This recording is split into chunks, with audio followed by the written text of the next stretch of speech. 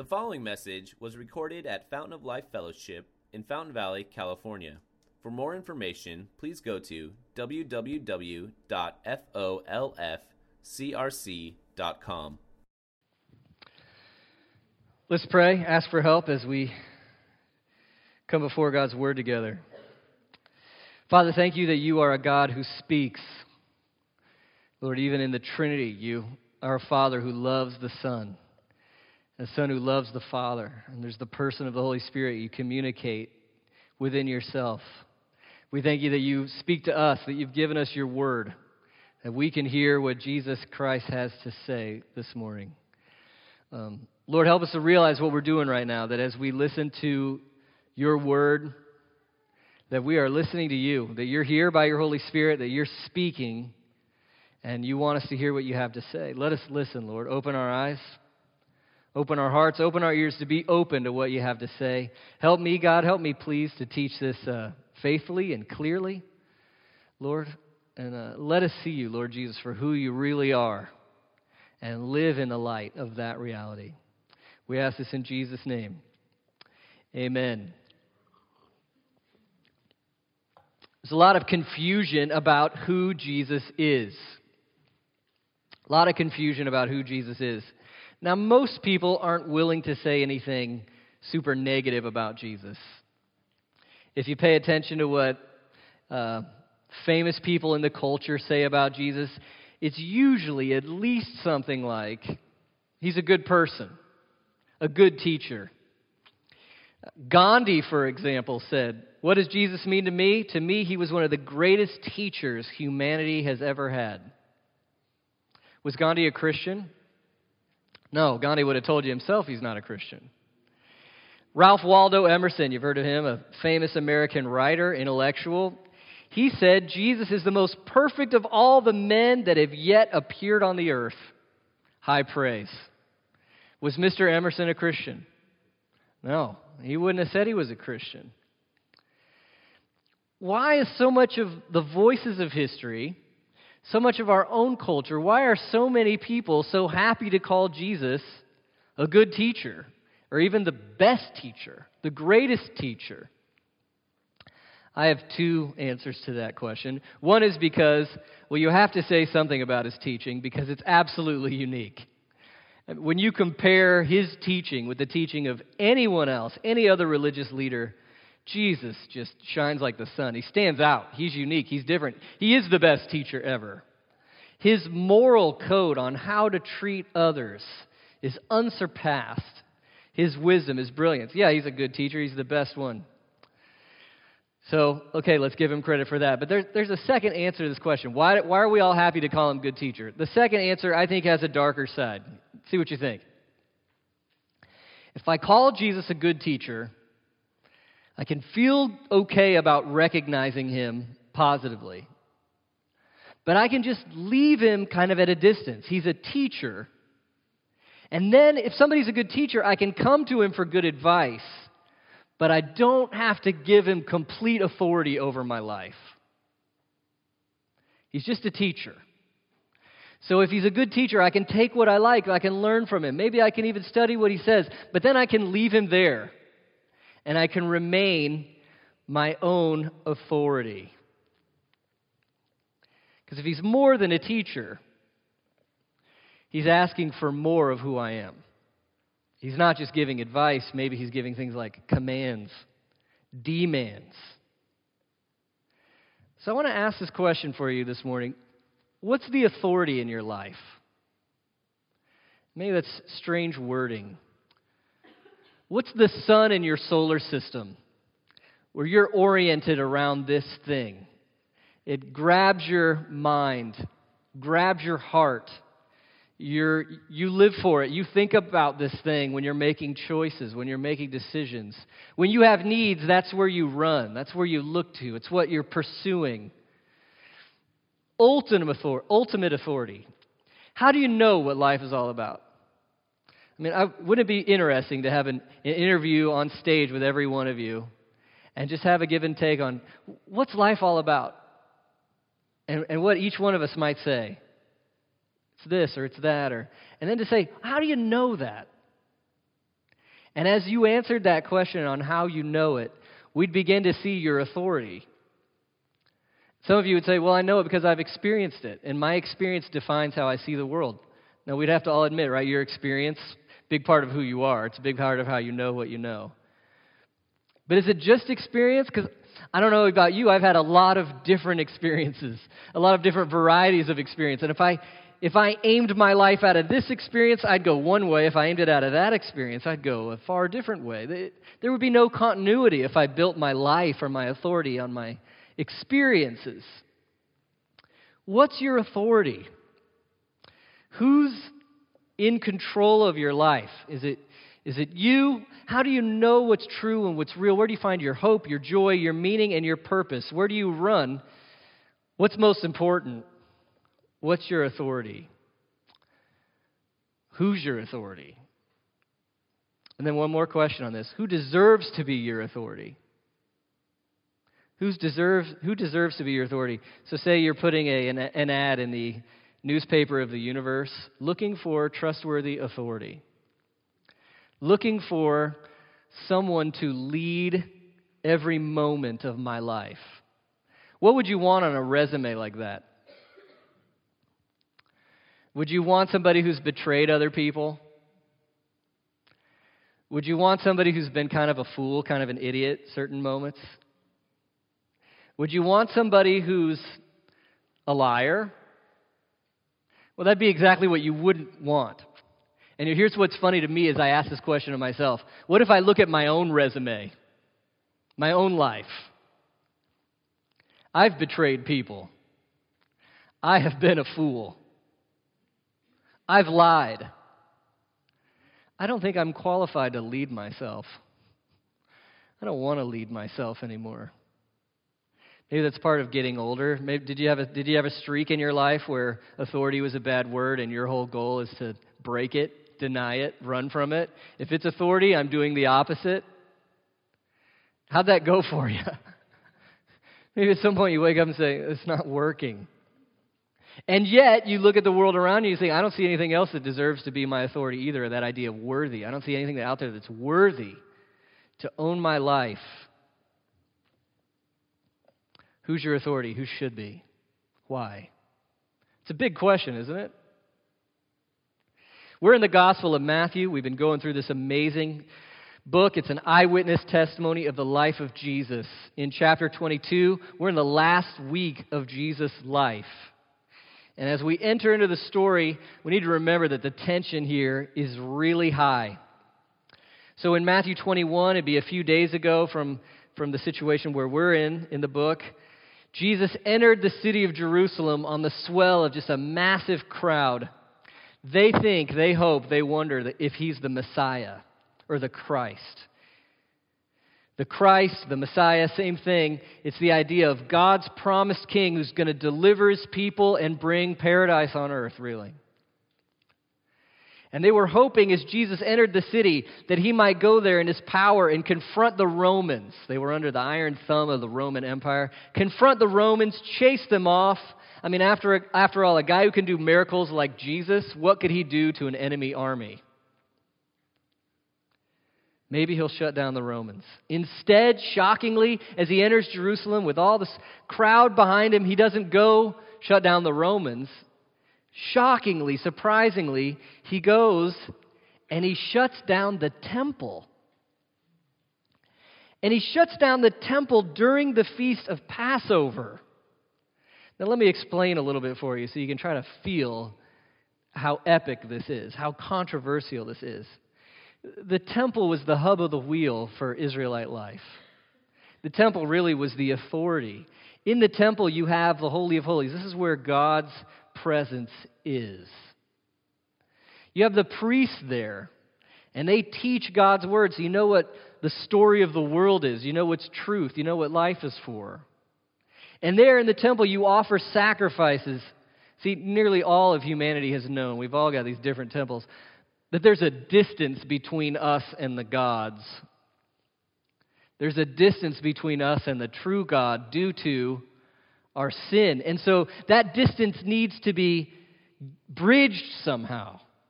And so sacrifices would be offered. the sheep would take the penalty for my sin in my place. He dies so that I live. And so you have the authority for their lives at the temple. So Jesus comes to the temple. It's just the biggest part of their lives. And he comes during Passover. Passover has every Jew that can possibly make it from all the surrounding area flocking to Jerusalem. There's no place to stay. People are just sleeping in the fields. Everybody is there, scads of people. And they're remembering this great feast, highest feast of the year. They remember how God saved Israel from Egypt. They were slaves. God delivered them with a mighty hand. And there was that story of the Passover lamb as the angel of judgment came to judge evil Egypt. Well, the Israelites couldn't skate free just because of their ethnicity. They're sinners too. So the Passover lamb would be killed, and this weird thing where the blood would be put on the doors. And if the blood was on your house, then the angel of judgment would pass over, and you'd be safe. And so they'd come and they'd celebrate this, and masses of sheep would be sacrificed to remember that lamb died instead of us. And so Jesus, right in the middle of this, goes to the temple and he shuts it down. For an entire day, he shuts it down. This is the biggest money-making place, in the biggest money-making time of the year. All the people are there to worship, offer sacrifices. Every priest, this is the busiest work week of the year. This is it right here. It's the highlight of the year. And Jesus shuts it down, kicks over the tables, spills the money, pushes all the animals out. For today, this one day, no sacrifices. Today, this one day, no priests speaking. I'm shutting it down. And all the while, he's quoting Scripture, and he's calling the temple, he's calling it my house. My house. And so when Jesus enters the temple the next day, this would just throw the whole community upside down. When he enters the temple next day, the questions the religious leaders have for him focus in right on this. They ask him, what authority do you have to come into God's house and shut the thing down? It's kind of like when we ask at home, right? If the kid's acting unruly, what do we say? Who do you think you are? Okay? It's a rhetorical question. You're not who you think you are, okay? You're not in charge. They're saying that to Jesus. Who do you think you are that you can come and that you can end worship of God in his temple for a day? Who are you? What authority do you have? Do you hear the question? Who are you? What authority do you have? Your authority comes with who you are. If Jesus is just a good teacher, does he have the right to shut down the temple? No. That question the religious leaders are asking Jesus is the same question being asked today that needs to be asked. Jesus Christ says to each one of us, I'm the one you need. I'm the prophet you need. You need to listen to me. I'm the priest you need. Only I can make you right with God. I'm the king you need. I'm the authority you need. How do you feel when he gives you that invitation? Some of us, maybe we're Christians and we say, I used to resist that, now I love it, I want it. That's my life. But even if you're a Christian, can't you know of days or moments when you say, I don't want to be all yours? Or maybe if you're not a Christian or you're thinking about being a Christian, you say, I don't know that I want to trust my life to Jesus. And so the question is, well, is he worthy? Is his resume good enough to be your ultimate authority? Does he deserve it? And at the heart of that matter is this: who is he? Who is he? If Gandhi's right, he's a good teacher, learn some advice on how to treat people and then go somewhere else and do what you want. If Emerson's right, say nice things about Jesus, but then move on. Are they right? Who is he? So as we're following the story, Jesus has entered the city, cleansed the temple, then he's being tested. Who are you? And then there's all these public debates happening in front of the crowds. And so the Pharisees come, the Sadducees, these religious groups, and using these kind of sideline questions, their whole goal in these debates is to trip Jesus up, make him look bad, make him look stupid, to show that he's a fraud, to show that he doesn't have the authority to do what he's doing, to get him in trouble with the Romans, to get him killed, to get the crowds to say, we're done with Jesus, enough. They're trying to trip him up. And if you've been with us the last month or two, you've seen they haven't done a very good job because Jesus is brilliant. He's amazing. And so 2 weeks ago, we finished that last kind of debate question where they said, well, what about this? And he answered them. But now, today, the tables turn because it's Jesus' turn to ask a question. They've brought their best to try to expose him as a fraud, and they haven't been able to do it. And now Jesus says, even though they've been aiming at sideline issues, Jesus says, you know what? Let's bring it back to the heart of the matter. Let's bring it back to what's most important, Jesus is saying. I've got a question now for you. You asked me, what authority do I have to do this? Well, try this question on for size and see how you answer it. So as Jesus wants to get to the main point about who he is and the authority he has, that's what we're going to be studying today in Matthew 22. We're going to be looking at verses 41 to 46. I'd love it if you follow along, page 828 in our chair Bibles, Matthew 22. And we're going to look at three major things. Number one, the question Jesus raises about his identity. He wants us to think about who he is.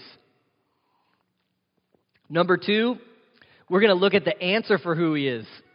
When Jesus raises this question, his opponents won't answer. They're stumped. They don't want to go there. Hopefully we can do a little better and come up with the answer. And then number three, we'll try to think, what does this mean for us? So number one, the question Jesus raises. Verse 41. Now the Pharisees were gathered together. Jesus asked them a question saying, what do you think about the Christ? Whose son is he? They said to him, the son of David. Now we have a challenge for us today. All of these phrases they heard back 2,000 years ago sitting in the temple, everybody listening would have been familiar with this language. Christ, son of David, yeah, we know what you're talking about. How many of you a little bit are like, I don't know what you're talking about? If you feel that way a little bit, welcome to the club. It's going to get worse because Jesus is going to quote from a psalm, Psalm 110. And so kind of our work this morning is to be a little bit Indiana Jones. You guys ever seen Indiana Jones? What does Indiana Jones do, right? Well, he does two things. He's an ancient historian. He's an archaeologist. And so he studies what? The nerdy stuff, the old stuff. But when you're deep in that Mayan cave in South America and you have to pick the right step, you better know your old stuff, right? It matters. It's kind of like that for us as biblical scholars trying to understand what Jesus is saying. If we don't get a framework for what's happening in the old stuff, we won't see why it matters so much. So we're kind of trying to learn the language. So this first question, Jesus says, what do you think about the Christ? Okay, what's the Christ? How do you fill that word in your mind? To melt it down, I say this about the Christ. He's God's promised king. God's promised king. If you back up and look at the storyline of the Bible, there's a great, holy, awesome God who creates everything. The best part of his creation, male and female, humankind. They're made to be satisfied in God, to love God, to know him, to submit to him, to live for him, to image who he is. Well, they rebel against him. They fall into sin. It brings just this epic curse on every part of life. It breaks us. It ruins us. And so you see the destruction that comes because of it. But right there in the beginning, there's a promise that somebody's going to come, he's going to restore, he's going to reconcile, he's going to redeem, he's going to fix it. So throughout the entire what we call the Old Testament, there's these pictures of how much we need this person to come save us and these promises of who he'll be. And by the time of Jesus, that word is plain. It's this. It's Christ. He's the Messiah. The promised king, God's promised king will come. He'll save us. He'll judge evil. He'll renew the world. He'll bring paradise. That's what we're looking for, the Christ. So then Jesus said, whose son is the Christ? Hey, Christ, who's your daddy? Why is that important? Well, okay, so if you're waiting for the Christ, and by the way, during this time in history, there's a lot of pretending Christ. A lot of people who try to start civil wars and start movements saying, I'm the Christ. Can you name any of their names? No, you can't. That's because they failed. So the people were all looking for the Christ. Well, how do you know it's him? Well, one way you know who the Christ is that he has to be in the lineage of this guy named David. Why? Why David? Well, again, we're studying the old stuff, so this stuff can make sense. David was the iconic Israelite king. Israel's first king was named Saul, and his name kind of meant you asked for it. You asked for it. Israel said, we want a king just so we can be like everybody else. You asked for it. And they got Saul. All Saul cared about was what people thought. And he wrecked a lot of people in a lot of places. And he was ruinous. He rebelled against God. He had no love for God. And so God said, well, next king, I'm going to raise one up that I'll like. He's going to be a man after my own heart.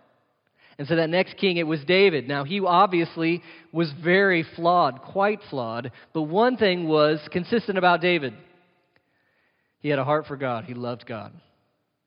When he messed up, he repented. He loved God. He wrote things like this, Psalm 24. One thing I've asked of the Lord, that I will seek after, that I'll dwell in the house of the Lord all the days of my life. Gaze upon the beauty of the Lord. Who talks like that? What's the one thing you want? David would say, I just want to see God. I love him. So David is this iconic king. And then David, later in his life, after he knew some successes, he wanted to build a temple for God. He wanted to build a house for God. And so he said, here I go. But then God spoke to David through Nathan the prophet and said, no, you're not building me a house. Instead, I'm going to build you a house. David wanted to build a temple. God said, I'm going to build a dynasty. 2 Samuel 7. I'll raise up your son who will come from your body. I'll establish his kingdom. His throne will be established forever. Forever. So who's going to rule forever in the Jewish mind? The son of who? David. David. Now, as you read again the biblical storyline, you see this Davidic dynasty, they end up failing. They're corrupt. They rot out. They don't worship God. They're not faithful. And so to the end where there's no Israelite king at all, there's no king in Judah, they're brought into exile. But even then, through the prophets, it was God's promise. A king's coming. He's going to be the son of David. We read one of those promises today, Psalm 89. I'll raise up David. So, when Jesus says, what do you think about the Christ? They're thinking, God's promised king who's going to judge our enemies and save us and bring paradise. And then they say, whose son is he? Well, that's a gimme. Every Israelite boy who ever went to Sunday school knows the answer to this, right? In our Sunday school, if you don't know the answer, what do you say? Jesus. And 99% you're probably right. What does the little boy in Israelite Sunday school say? Whose son is the Christ? David. David's son. Now you see why the Pharisees were so angry earlier in the week when the people said, Hosanna to the Son of David. What are they saying about Jesus? You're the Christ. Or when the kids in the temple are singing, Hosanna to the Son of David, why are the Pharisees so angry? You're the Christ. You're the one we've been waiting for. That's what they're singing. So he comes into the temple, shuts it down. They're all saying, you're the Christ. You're the Christ. The Pharisees said to Jesus, don't you hear what they're saying? Tell them to shut up. They're implying, you know you're not that guy. You know you're not the Christ, so quit accepting praise like this. That's not you. You don't have this authority. And here's what I want you to see. Jesus is saying, not only am I who they're singing about, I'm more than any of you know. I'm not less than what they're saying. I'm more than what they're saying. I've got a question for you. And look at verse 43. Verse 42, we've already asked the question. Whose son is the Christ? What's the answer? If you're Jewish, you know the answer. David. Okay? Is that it? Is that it? Now look at Jesus' question. Verse 43. He said to them, how is it then that David, in the Spirit, calls him Lord, saying, the Lord said to my Lord, sit at my right hand until I put your enemies under your feet. Ladies and gentlemen, welcome to the most quoted Old Testament passage in the New Testament, Psalm 110. What is Jesus saying? Now again, we got to keep our Indiana Jones on. I want to invite you to turn with me to page 509 in your chair Bibles so that we can look at Psalm 110. 509. And just remember, we're asking who Jesus is. We're asking whose son is the Christ. The obvious answer is David. Is that it? And really the answer will mean everything. So hopefully you're with me, Psalm 110, verse 1, or if you stayed in Matthew, it's verse 44. First of all, we see Jesus' view of Scripture. Verse 44, Jesus says, the Lord said to my Lord, verse 43, Jesus said, how is it that David in the Spirit calls him Lord? So who's writing this according to Jesus? How is it that David in the Spirit? So who's writing this? David. David wrote this. Psalm 110, if you're there on page 509, you got the subscript right there next to the big number 110. A psalm of who? David. Okay. A lot of new and fancy scholars will say, oh, that's not true. David didn't write that. Who did Jesus think thought? Who did Jesus think wrote it? It's David. And not only that, was David just fooling around by himself? Jesus said David in the what wrote it? In the Spirit. This is our biblical doctrine of inspiration. That when God wants to speak, He uses human authors with real concerns in their life, with them as people and who they're writing to. But the Spirit is in control of it and guides it and makes it just right. So this is Jesus' view of Scripture. He has the highest view of the Bible. Some things in the Old Testament are hard to believe, hard to understand. And people say, why do you believe that? And here's my major answer. You know why I believe it? Jesus believed it. And that's good enough for me. Jesus believed it. David in the Spirit said this. Now, okay, really pay attention, because I want you to see the three people in verse 1 of Psalm 110. Who's the first one we meet? The who? The Lord. Now, do you see in your Bibles that's capital L, capital O, capital R, capital D? The Lord. So this is God's covenant name, Yahweh. It means I am. It's His holiness. It's His uniqueness. I always am. I had no beginning. I'll have no end. I always am. I'm everything. I'm the only one. This is Israel's God, Yahweh. Yahweh. The Lord says, who's speaking? God speaking. The Lord says. Now the Lord says to who? Let's just think about the word my. My. Who is speaking from the perspective of that word? David. So here's David. Now remember, who's David? He's the king. And who's talking? Yahweh. God is talking. The Lord says to my Lord. Who's the third person? My Lord. Well, who's that guy? Think about this. In the Old Testament, you've got Yahweh, the Lord, Yahweh, God. He's talking, and David is narrating, my. Who on earth would David call his Lord other than God? You guys are going too fast. But do you see it right here in the Old Testament? Who is this third person? Listen, David doesn't call anybody Lord. He's the king of Israel. There's one person that gets the title Lord Yahweh. It's God. God, David. And yet David says, there's somebody else. And I don't call him my buddy or my son. What does David call this third person? Lord. Lord. Look at this mysterious person, this third person.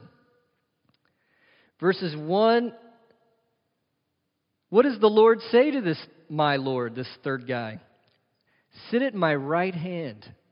You guys, the right hand for the king is like the place of power, the place of preeminence. It's nearly equality. God is saying to this mysterious third person, you sit here and you reign like you're me. You reign with my authority. You reign over the nations. Not only this, look at verse 4. The Lord has sworn and will not change His mind. You are a what? A priest? Remember I told you about Saul, that you asked for it, king? One of the things he did so wrong was he wanted to get all the people to follow him for a certain venture, and Samuel was late. And Saul so feared what the people would say that he took Samuel's job and did the job of a priest. And God had said, you're not allowed to do that job. You're the king. You're not the priest. And Saul said, well, I'll do what I want. And that's what lost Saul his kingdom. The king can't be the priest. David is not the priest. And yet, what about this guy in Psalm 110? He's not only the king who sits at God's right hand and rules everyone, he's also what? A priest forever. Back to Matthew.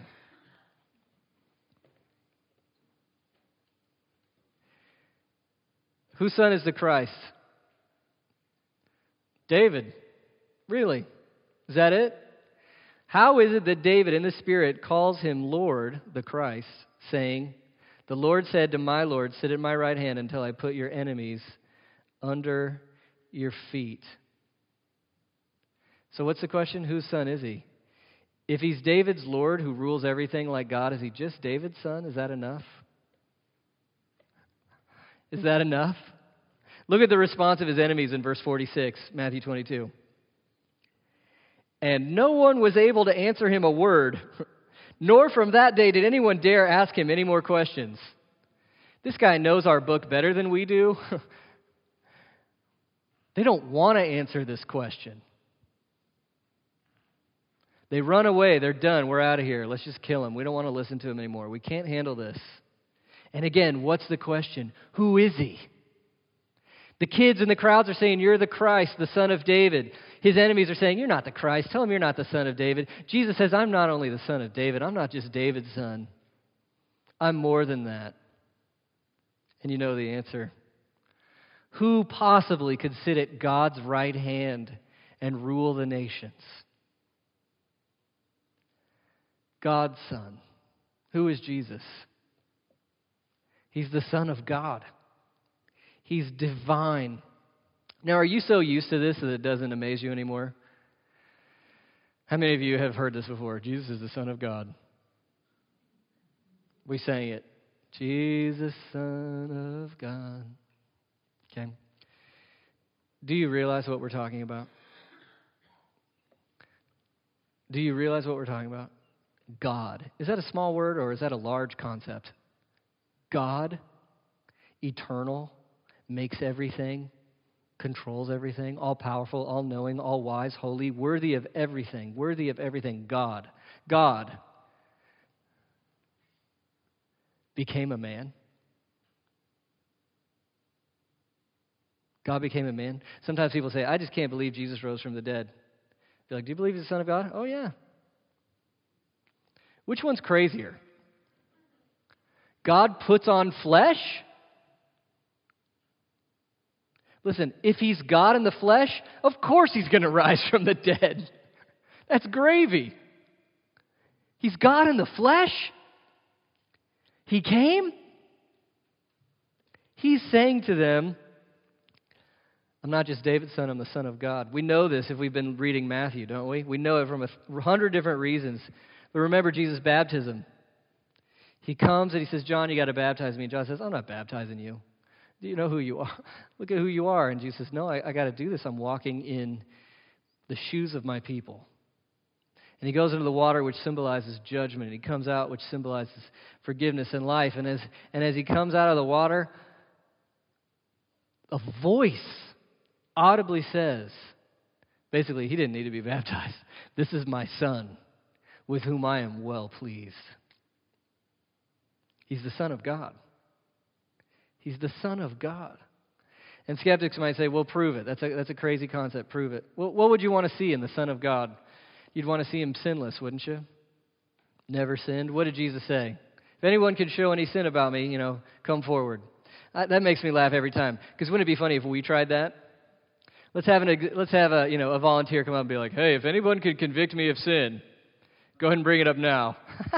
How would that go for you? Even in this room, we'd all be like, well, I may have seen you sin a couple times. And if any relatives are here, then your boat's really sunk. Hi, I'm Matt. I've never sinned. And Marcia's like, he's sinless. They never had a "you sinned, we caught you." Never once. Believe me, they were looking. What about incredible miracles in front of large crowds? Unbelievable miracles in front of large crowds. Later on, Jewish skeptics who hated Jesus would still call him like a witch doctor, witchcraft. Why did they have to say that? Because look, everybody knows he did miracles. Can't argue about it. What about just the power of his person? The power of his person. No one could answer him. And yet he's touching the lepers, the people no one wants to touch. He's healing the blind. He's compassionate. The power of his person. And then there's the little thing about how he predicts his death or resurrection and then does it.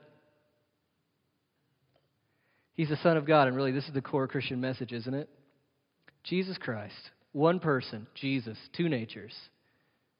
Divine from all eternity. Took on flesh. 100% human for us.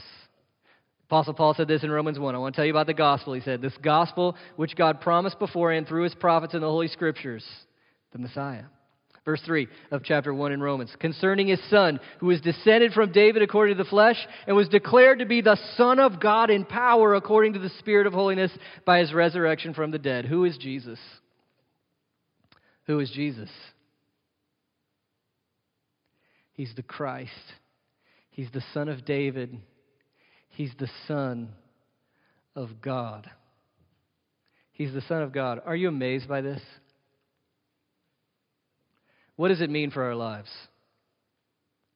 Well, I asked you in the beginning who your authority is. And hopefully we're thinking a little bit about who our authority should be.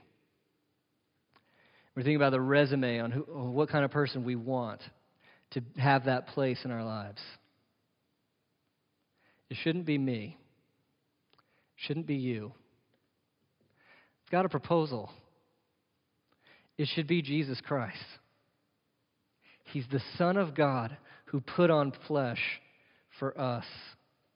Only Jesus has the right to be the ultimate authority. You know, his enemies are asking, what authority do you have to do this? And he says, I'm the Son of God. Can you get higher? Can you get bigger? Can you get better? There he is in all his perfect glory, Jesus, Son of God. Now I was really struggling with how to apply this. What are you going to do with this?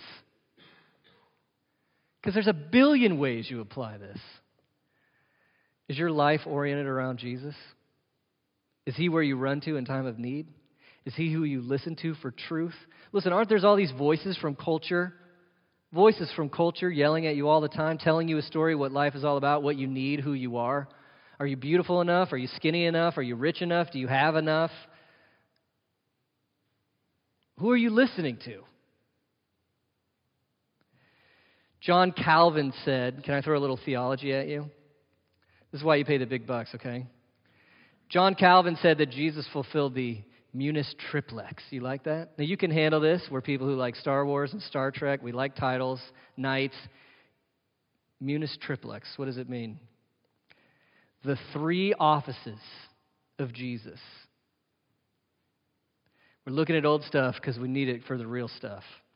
Number one, Jesus, John Calvin said, is the ultimate prophet. Look, when Jesus goes to the temple and shuts it down and stops it, there's no sacrifices, there's no priests, there's no sermons, there's just him. He's replacing it with himself. He's saying, it's me. Everything you need is me. And so Calvin says, rightly, Jesus is the ultimate prophet. What do prophets do? They tell you the word of God. They tell you the truth. Jesus said in John 14, I'm the truth. Jesus is the ultimate prophet. Who are you listening to? Does he have your ear? Are you hearing him in his word? Are you listening to who he is? He is the only one worthy to be your authority on truth. It's Jesus. Not only is he the ultimate prophet, he's the ultimate priest. We saw in Psalm 110 that Jesus is a priest forever. Look, we can't save ourselves. We can't make ourselves right with God. We've sinned. We've broken his laws. We've broken his commands. And yet Jesus has come, the priest, to bridge the gap. doing it through his life, his death, and his resurrection. Giving himself, offering up this very sacrifice of himself, so that if you trust in Jesus, he has taken responsibility for you. He intercedes for you, so that now the Father sees you with all the glory and perfection of Jesus Christ stamped upon you. If you trust in Jesus, it's like you've never sinned in the Father's eyes. Jesus has given you his righteousness. If you trust in Jesus, you don't have to pay for it. You don't have to atone for it. You don't have to make up for it. Jesus paid for it on the cross. The Passover lamb was sacrificed on the cross, made us right with God. He's the ultimate priest. Do you rely on him for who you are?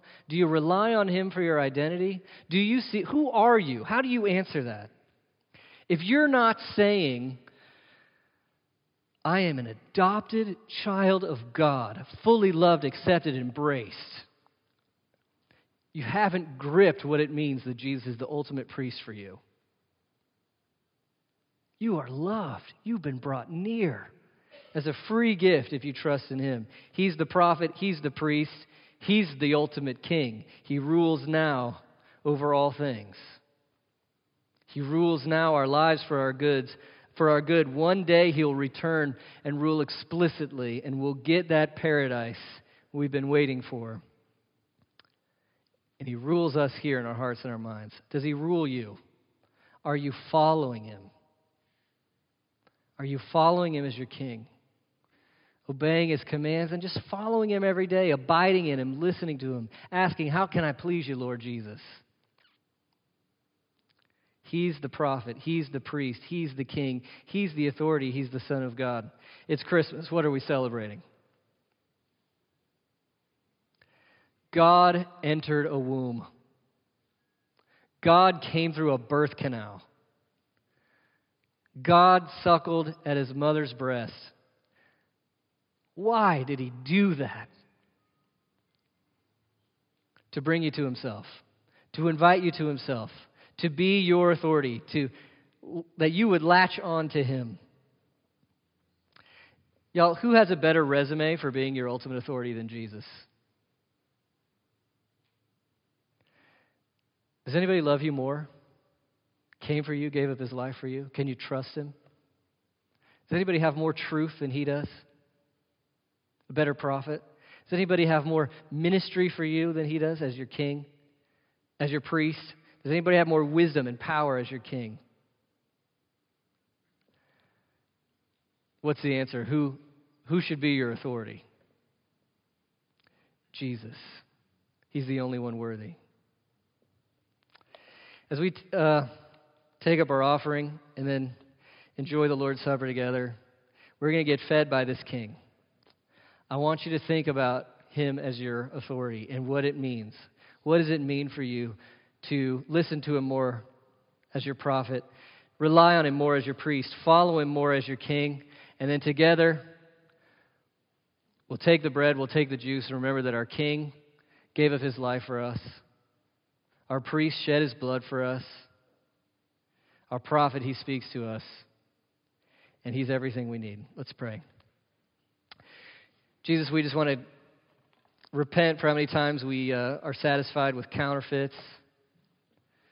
Lord, you are our authority. You're the best. You're worthy. And so each one, Lord, we want to come to you, Lord Jesus, and realize you are the Son of David. You're the Son of God. And you're worthy of all our hope.